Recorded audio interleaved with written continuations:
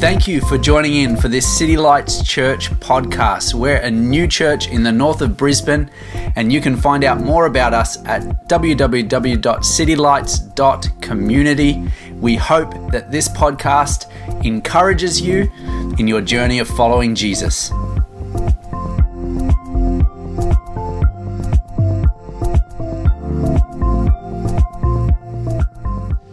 While he's doing that, we'll pray.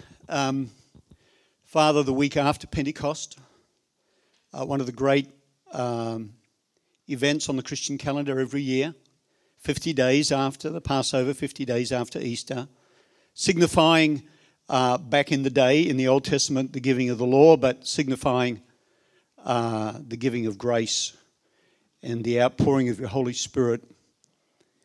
Old Testament being fulfilled in the New Testament. Old Testament, the birth of Israel as a nation. New Testament, birth of the church. And I pray that you would birth things in our hearts and lives in this place as we remember the words of Jesus and look into your word, into the Holy Scriptures, to find out what your plan for us is today. In Jesus' name we pray. Amen. So the prayer says it all, or at least doesn't say it all. If it said it all, I'd sit down. But the prayer leads into what the day is. If you have a Bible and you're looking on in the book of Acts chapter 1, verse 4 and 5, Jesus says these words. Jesus Christ, the Messiah, the promised one, the anointed one, the Christ, says these words. Now, interesting that it's him saying these words, because what he says is really important, and you could think that he's actually talking about himself, because he says this, and being assembled together with them, he commanded them not to depart from Jerusalem, but to wait for the promise of the Father. The promise of the Father. This is not a promise of the Father, but the promise of the Father, which he said, you've heard from me, for John truly baptized with water, but you shall be baptized with the Holy Spirit not many days from now. And the question is, why is the baptism of the Holy Spirit the promise of the Father? What is it about this event that happened in the history of the church and also is continuing to happen? What is it about this that is the promise of the Father? Now, some people might say that Jesus Christ is the promise of the Father. And if that was the case, then why is Jesus Christ himself saying, wait for the promise? And so in the Old Testament, you've got these promises. We call them prophetic words. They're prophecies about things that are going to happen. And one of them is in the book of Deuteronomy chapter 18. Let me read that there for you. And it says this, Deuteronomy 18:18, and it says, this is Moses speaking, I will raise up for them a prophet like you from among their brethren, and I'll put my words in his mouth, and he shall speak to them all that I command him. This promise in the Old Testament is the things that the Jews were waiting for. They were waiting for the coming Messiah. And when John the Baptist came along, they said to him, are you the one that was prophesied? Are you the one that was promised? And John the Baptist said, I'm not the one that was promised, but he's coming after me, who was Jesus. As a matter of fact, this promise and prophecy was so incredible that the Jews are still waiting for it. They were waiting for some sort of political leader to rescue them from the Romans. And you can imagine in all the strife they are in today, where almost all the nations of the world are against them. America is still backing Israel at the moment, but maybe not for long. And the prophecies talking about how all the nations of the world will be gathered against them in the end times. They're still looking for their Messiah because they missed Jesus. They didn't accept the way he came as a spiritual saviour to save us from our sins, they wanted somebody else, and maybe they will be conned into thinking that the Antichrist, the one who comes instead of Christ, will be the one. But Moses was given this word that said, I'll raise up a prophet just like you. But when he came, the Messiah comes and says, in one sense, he is the promise of the Father, but he says there is another promise of the Father. And so what happens is like this. In the Old Testament, what could be better than that? They had good things. I'll get to that in a minute. They had good things. What could be better than that? And when the better comes, it says what could be better than the best that you've got. I'll explain in a minute. The other promise is in the book of Joel, one of the minor prophets, because the prophecy is shorter, not because he's not as influential. Joel chapter 2, verse 28 and 29. And it shall come to pass afterwards that I will pour out my spirit on all flesh. I will pour out my spirit in those days on your young men and your young women, your older men, your older women. I will pour out my spirit on you. Because really that's what Pentecost is about, but I'll line these scriptures up. So, here we have these prophecies and promises that you know about. If you've been in church for a while, and they're in the Old Testament, that is more than half of your Bible, the Old Testament prophecies. And then you've got the New Testament, which is folded in different sections. I'll get to that in a minute as well. But in the Old Testament, you've got these other promises, but they're more than promises. They're actually institutions. The first one is the tabernacle of Moses. It's like a temple on wheels. Well, it's not on wheels, actually. It's you carry it around. It's a portable temple. And it was God's idea. And the real temple was David's idea. The first one was God's idea, and God said, you can't build a box to put me in. He said with the tabernacle that they used to carry everywhere, he said, I want to be with you. I want to go where you're going. I don't want you to have to come to be where I am. I want to be with you. And the really important for understanding both Old and New Testament and understanding the day of Pentecost and understanding God's purpose for you today, that the Lord wants to be with you. As a matter of fact, most of the prophets in the Old Testament, however long their prophecy was, yea, verily, and behold, thus saith the Lord, etc., yada, yada, yada, yada, yada, can be summarized with these words, I, the Lord, am with you. And I prophesy over you this morning that God is with you. Whoever you are, if you've got a heart for God and you've got Christ in your life, He's with you. And where you go, He wants to go with you. I mean, I'm glad you came to church. It's really important to come to church, to fellowship together and to get under the Word of God. And that's good, but God's intention is that He's with you. That doesn't mean to say you stay home next week. I'm not saying that. And if you're listening to this on podcast and you are home, God bless you, particularly the number of people who are not with us this morning because they're not well. Interesting, if you see behind me, and I hope it's up there, that when Moses initiated the tabernacle and when Solomon initiated the temple, those institutions, both of them, were authorized and initiated with fire from heaven.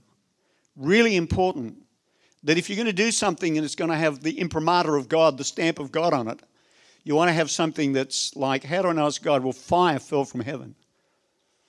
And it's like, whoa, that's God. As a matter of fact, there were a couple of guides that decided to go out of the camp and scratch up their own fire. It's called strange fire. And the fire came out of heaven and consumed them. Because the Lord's saying, hey, by the way, this is a holy thing. This is not a man-made thing. This is not a good idea from man, even though the temple was like not God's best, yet He still sent fire down to say, what's happening in here is of me. And then when Jesus comes, the Messiah comes, not fire on His head, but the dove resting on His head. But on the day of Pentecost, when the church is birthed, fire, well, it was like tongues of fire resting on their heads. They all began to speak in tongues and prophesy. The Spirit of God came on them, endorsing that this was from God and not from man. But it wasn't just the promise. There's something more than just fire on heads. There's something more than that. What is it about this day of Pentecost that is the promise of the Father? Let me read you a couple of things from the New Testament. John chapter 1 verse 14. And the Word became flesh, and in the Living Version, and tabernacled himself among us. They use this word tabernacled and dwelt to connect the Old Testament promise and prophecy with what happened in Jesus. Jesus came and dwelt among us. I'm going to do a bit of an exercise here. Would this group say promise, promise, promise?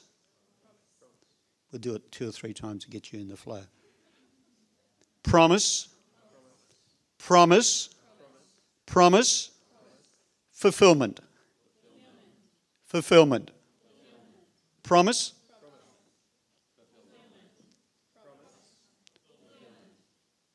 this side, promise, fulfillment. See, God's promise was that he would tabernacle himself among us. The fulfillment is Jesus. The Old Testament, that was good. It's what we call a shadow of what was going to come. It's not, because some people go, I wish we could go back to that. Wouldn't it be nice to go back to the tabernacle where the fire was, or go back to the temple? But that was never God's original intention. It's only a shadow of what's going to come. That tabernacle is fulfilled in Jesus tabernacling himself with us. So if Jesus is the fulfillment of the tabernacle, then what is the fulfillment of the temple? And the answer is us. Let me show you how. This is really good. So John chapter 14, verses 16 and 18, and says, Jesus says, the Messiah, the tabernacling one, says, I will pray the Father, and he will give you another helper. Because you say, that's great. Tabernacle is great. Then comes the temple. Well, what could be greater than the temple? Well, Jesus is greater than the temple. Then what could be greater than Jesus? Well, the answer is nothing could be greater than Jesus unless Jesus says, I'm going to do something better. Something better than Jesus. Something that's better than Jesus without leaving Jesus. Something that's better than Jesus and taking Jesus to another level. And this is what he says. This is not what I say. This is his words in John chapter 14. I will pray the Father, and he will give you another helper, that he might abide with you forever. That he might abide, that he might tabernacle himself, that he might dwell in you forever. Because Jesus is saying, there's only one of me. Jesus is saying, there's one of him.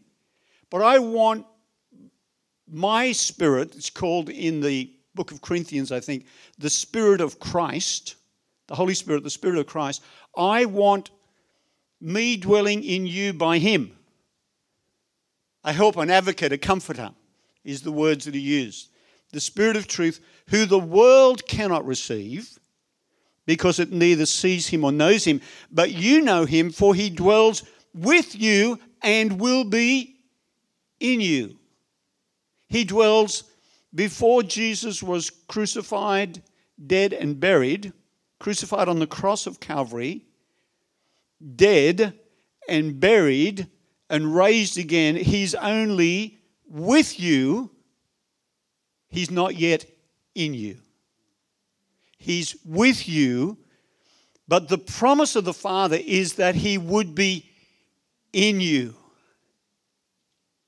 In all his fullness, the promise of the Father dwelling in you. Now, that's a pretty quick theological discourse into Old and New Testament. And if you have more questions than I've answered up until this point and you want to know more, then see me afterwards, and either Wednesday night or Thursday night or anywhere or any time, we'll open the scriptures with you and we'll walk you through then. This is the purposes of God. It's unfolding revelation from glory to glory to show you how the New Testament is the Old Testament fulfilled. I will not leave you as orphans, Jesus said. I will come to you. I will give you the Holy Spirit so I can come to you in the power of the Spirit. Now, I grew up as an Anglican. My dad was actually Church of Ireland but never went. Well, he wasn't in Ireland when we grew up here. My mum was an Anglican and never went, and then she became a churchgoer, and then she became a born-again believer.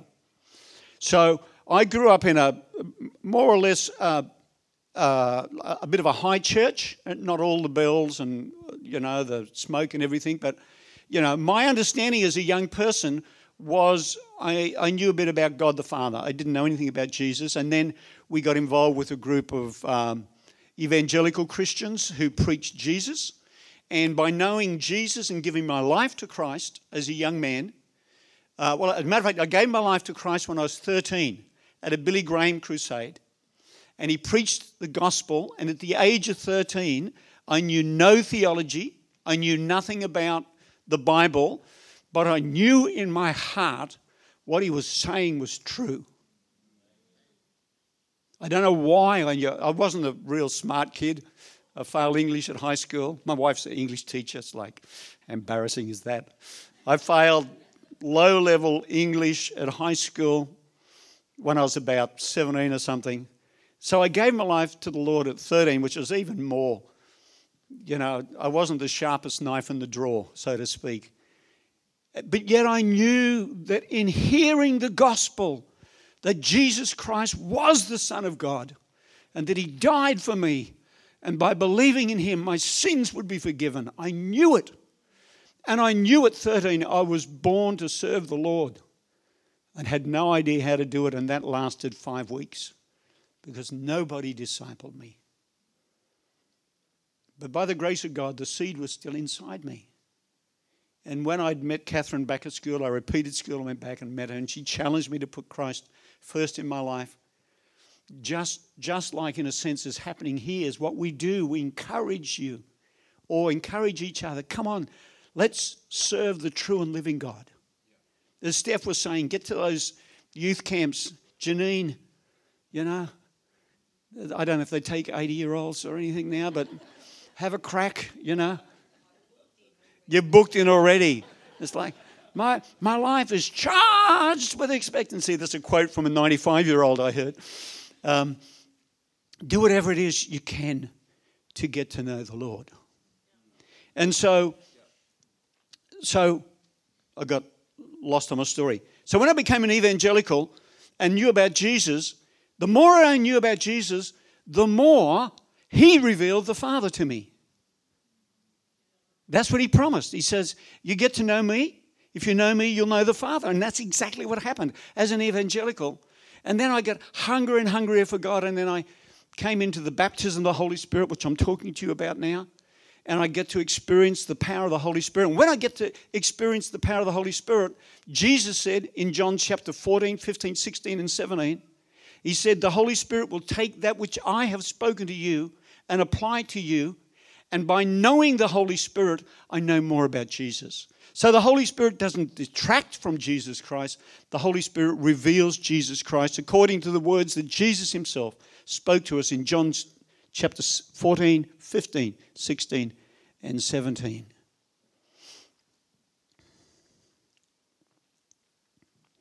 This is what Corinthians 6:19 says. Or do you not know that your body is the temple of the Holy Spirit who is in you, whom you have from God, and you are not your own? I don't want to talk to you seriously this morning. I want to talk to you personally. I want to give you a key The key to success as a Christian life is this. The key is it's not about us. It's about Jesus. And through Jesus, about the Father, by the power of the Holy Spirit. I meet Christians, and I've been a Christian. Catherine and I have been serving the Lord for over 50 years. And I've seen people, succeed or fail as believers. But if you get your eyes off Him and put them on you, if it's about you, what about me? What about me? In one sense, it's about you because God wants to bless you, but He's not going to bless you by concentrating on yourself, because some of you have proven that is true. It doesn't work. Just, The song is, it's all about you, Jesus. The song doesn't go, it's all about me, Jesus. Because sometimes it's all about me, Jesus. It's not the song. It doesn't work. And when I do that, my son Andrew goes, oh, don't get him to sing again. He's not. The moment has passed. The moment, no, he's going like this. It's like, no singing. I sing all the time to myself.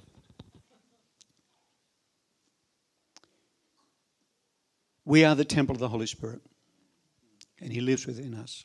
So, this is when Jesus comes to be talking about the promise of the Father. And so, the Bible is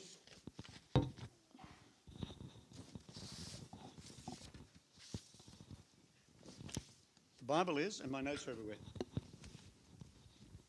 The Bible is broken into half, Old Testament, New Testament. And then the first 4 books of the New Testament is the life and work of Jesus Christ. And then we get to the 5th book of the New Testament, and we get to the book that is misnamed the Acts of the Apostles, because it's actually the Acts of the Holy Spirit. And it starts by Jesus saying, don't do anything. The church is birthed on the day of Pentecost. He says, don't do anything until you are clothed with power from on high, until you're endued with power from on high. And so they're waiting in the upper room, and on the day of Pentecost, it says when the day of Pentecost had fully come, when the 50th day after the Passover had fully come, they're waiting, and all of a sudden there's the sound of a rushing mighty wind, and tongues of fire sat upon their heads, and they began to prophesy. It was so crazy in one sense that people thought they were drunk. And it was like, what had happened? This is something supernatural. And so Peter, who had denied the Lord 3 times and had been restored to the Lord, gets up in the power of the Spirit. I don't know if you picked that up.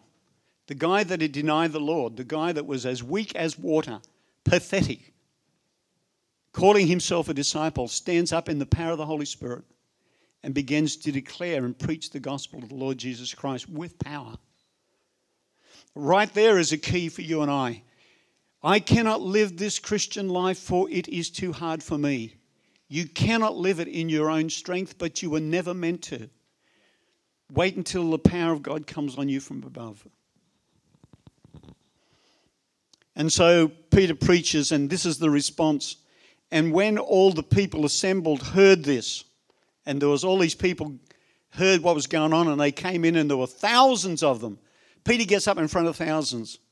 When they heard this, they were cut to the heart and said to Peter and to the rest of the apostles, men and brethren, what shall we do? He's just told them, you have crucified the one who the Lord God has made both Messiah and Lord.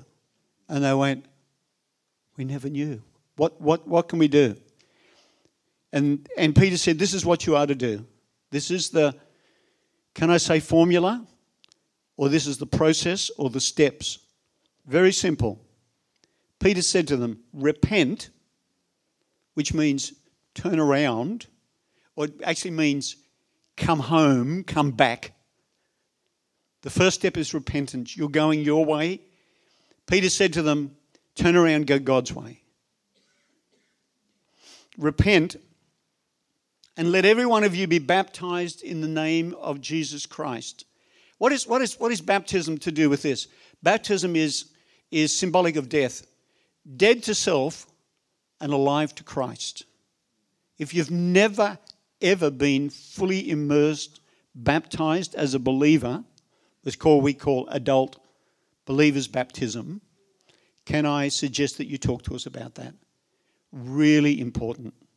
As important as getting married, because it's a covenant. And so that when the devil comes to you and says, you know, you belong to me, etc., you say, devil, I'm dead to you. I'm dead to you. I'm alive to Christ.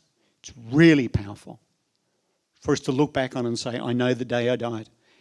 Peter says, repent, be baptized in the name of Jesus Christ for the remission of your sins, and you shall receive the gift of the Holy Spirit. This gift that allows God the Spirit, the third person of the Trinity, to live and dwell within you, that you become a temple of the Holy Spirit, not doing your own thing, but living for God. And he said, listen to this in chapter 39, for the promise is for you and your children and to all who are afar off, as many as the Lord your God will call. If you are called of God, this is your promise. As many as are afar off. In other words, you know, far off in time.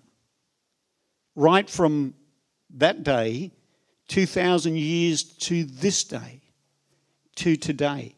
Far off from Jerusalem to Samoa, or New Zealand is as far as you can probably get from Jerusalem, or Brisbane. Cold and grey Brisbane. This is where the promise lands in the Sunshine State. Or you might say, I'm in church this morning, but I'm a little bit out of place because I'm far off from God. Happen to be with God's people today, but I'm far away from God. Then God's calling you. This is your promise. This is your promise. Can you stand to your feet? Can the musicians please come? Stand to your feet. We're going to do a bit of prayer now.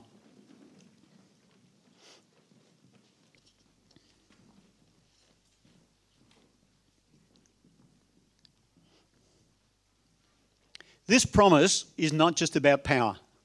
If you thought it was about the power of the Holy Spirit, no. It produces power, but it's not about the power of the Holy Spirit.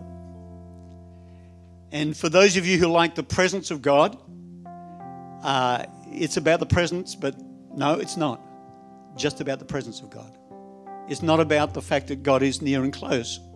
It's not about that. It's about the person of the Holy Spirit. God the Father, God the Son, and God the Holy Spirit, the third person of the Trinity, wants to come and dwell in us. He's not a spirit in the sense of you could bottle it. He's not that. He's a person. You can quench and grieve him through doubt and fear and other things we do. We can offend him and he backs off a little bit. Doesn't leave. So he's a person.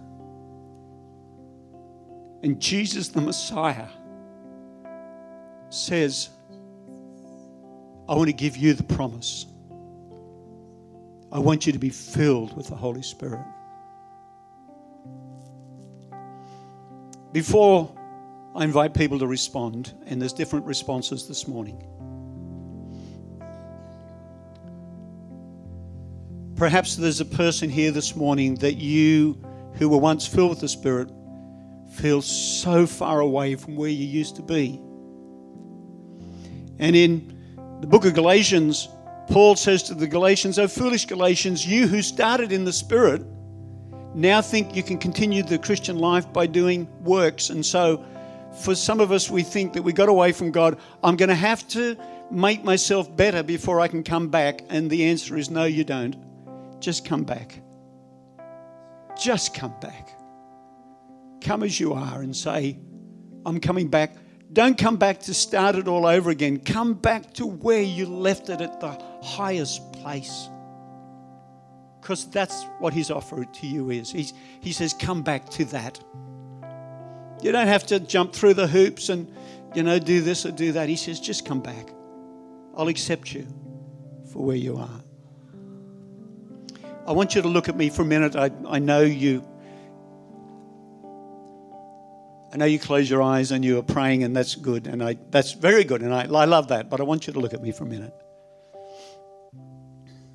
If you've never given your life to Christ, if you have never repented and turned around and say, look, I want to find the way of the Lord, the path of the Lord, and God is speaking to you, and there was going to come a day that you were going to do that publicly and say, hey, I'm in, because most of the people in this room have already gone, I'm in, and done it publicly. Louis, do you remember the day you did it publicly? How old were you when you did that?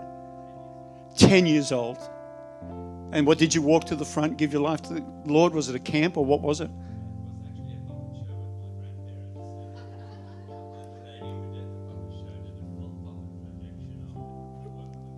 Yes. And 10 years old, you responded to Jesus. We're going to have a puppet show next week. It's like, if you didn't hear that on the tape, he gave his life to the Lord at his grandparents' puppet show. And at 13, I walked to the front, and my mother said to me, she said, Johnny, you don't know what you're doing. And she was right. I didn't know what I was doing in my head, but I knew in my heart that I was born to do this. And if that's you today, and you've never given your life to Christ, I'm going to give you an opportunity publicly to just step out and say, John, you know what? You could do that right now, whoever you are. 10-year-old Louis. And Miranda has already, and she just happens to turn up to do the worship. And she's not coming to give her life to the Lord because she already has. But it's not a bad sign. Is there somebody today that's never done that and you want to do that in this place?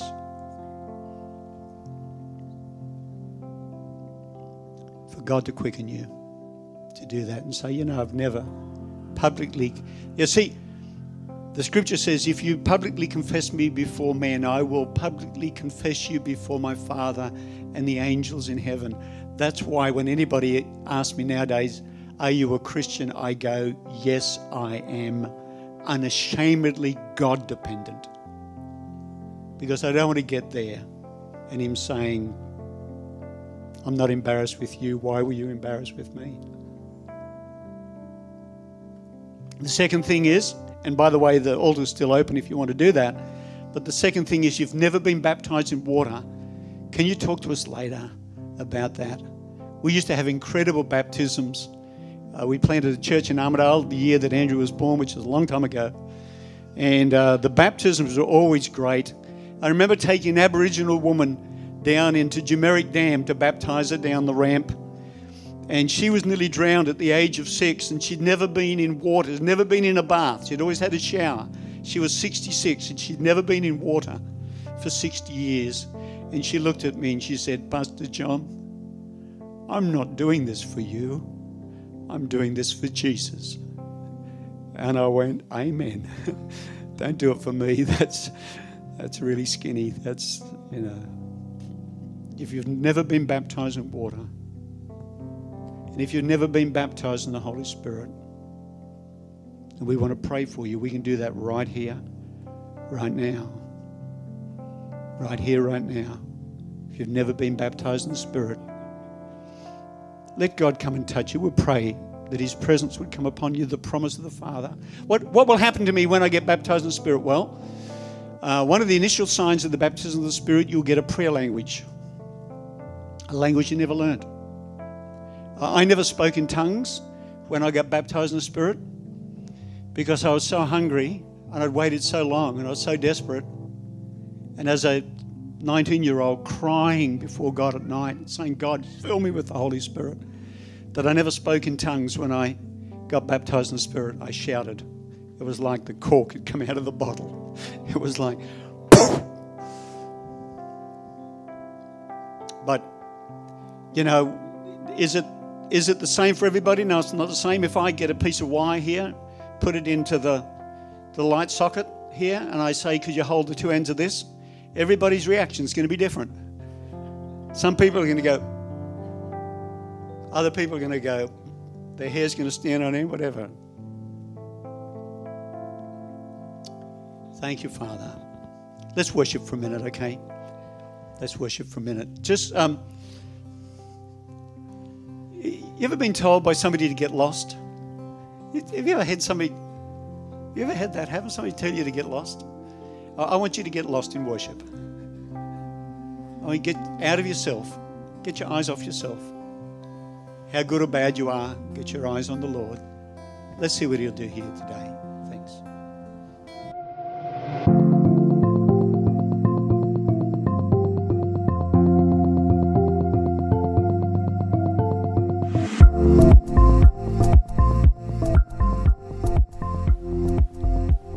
Thank you for listening. You can find out more about City Lights Church at www.citylights.community.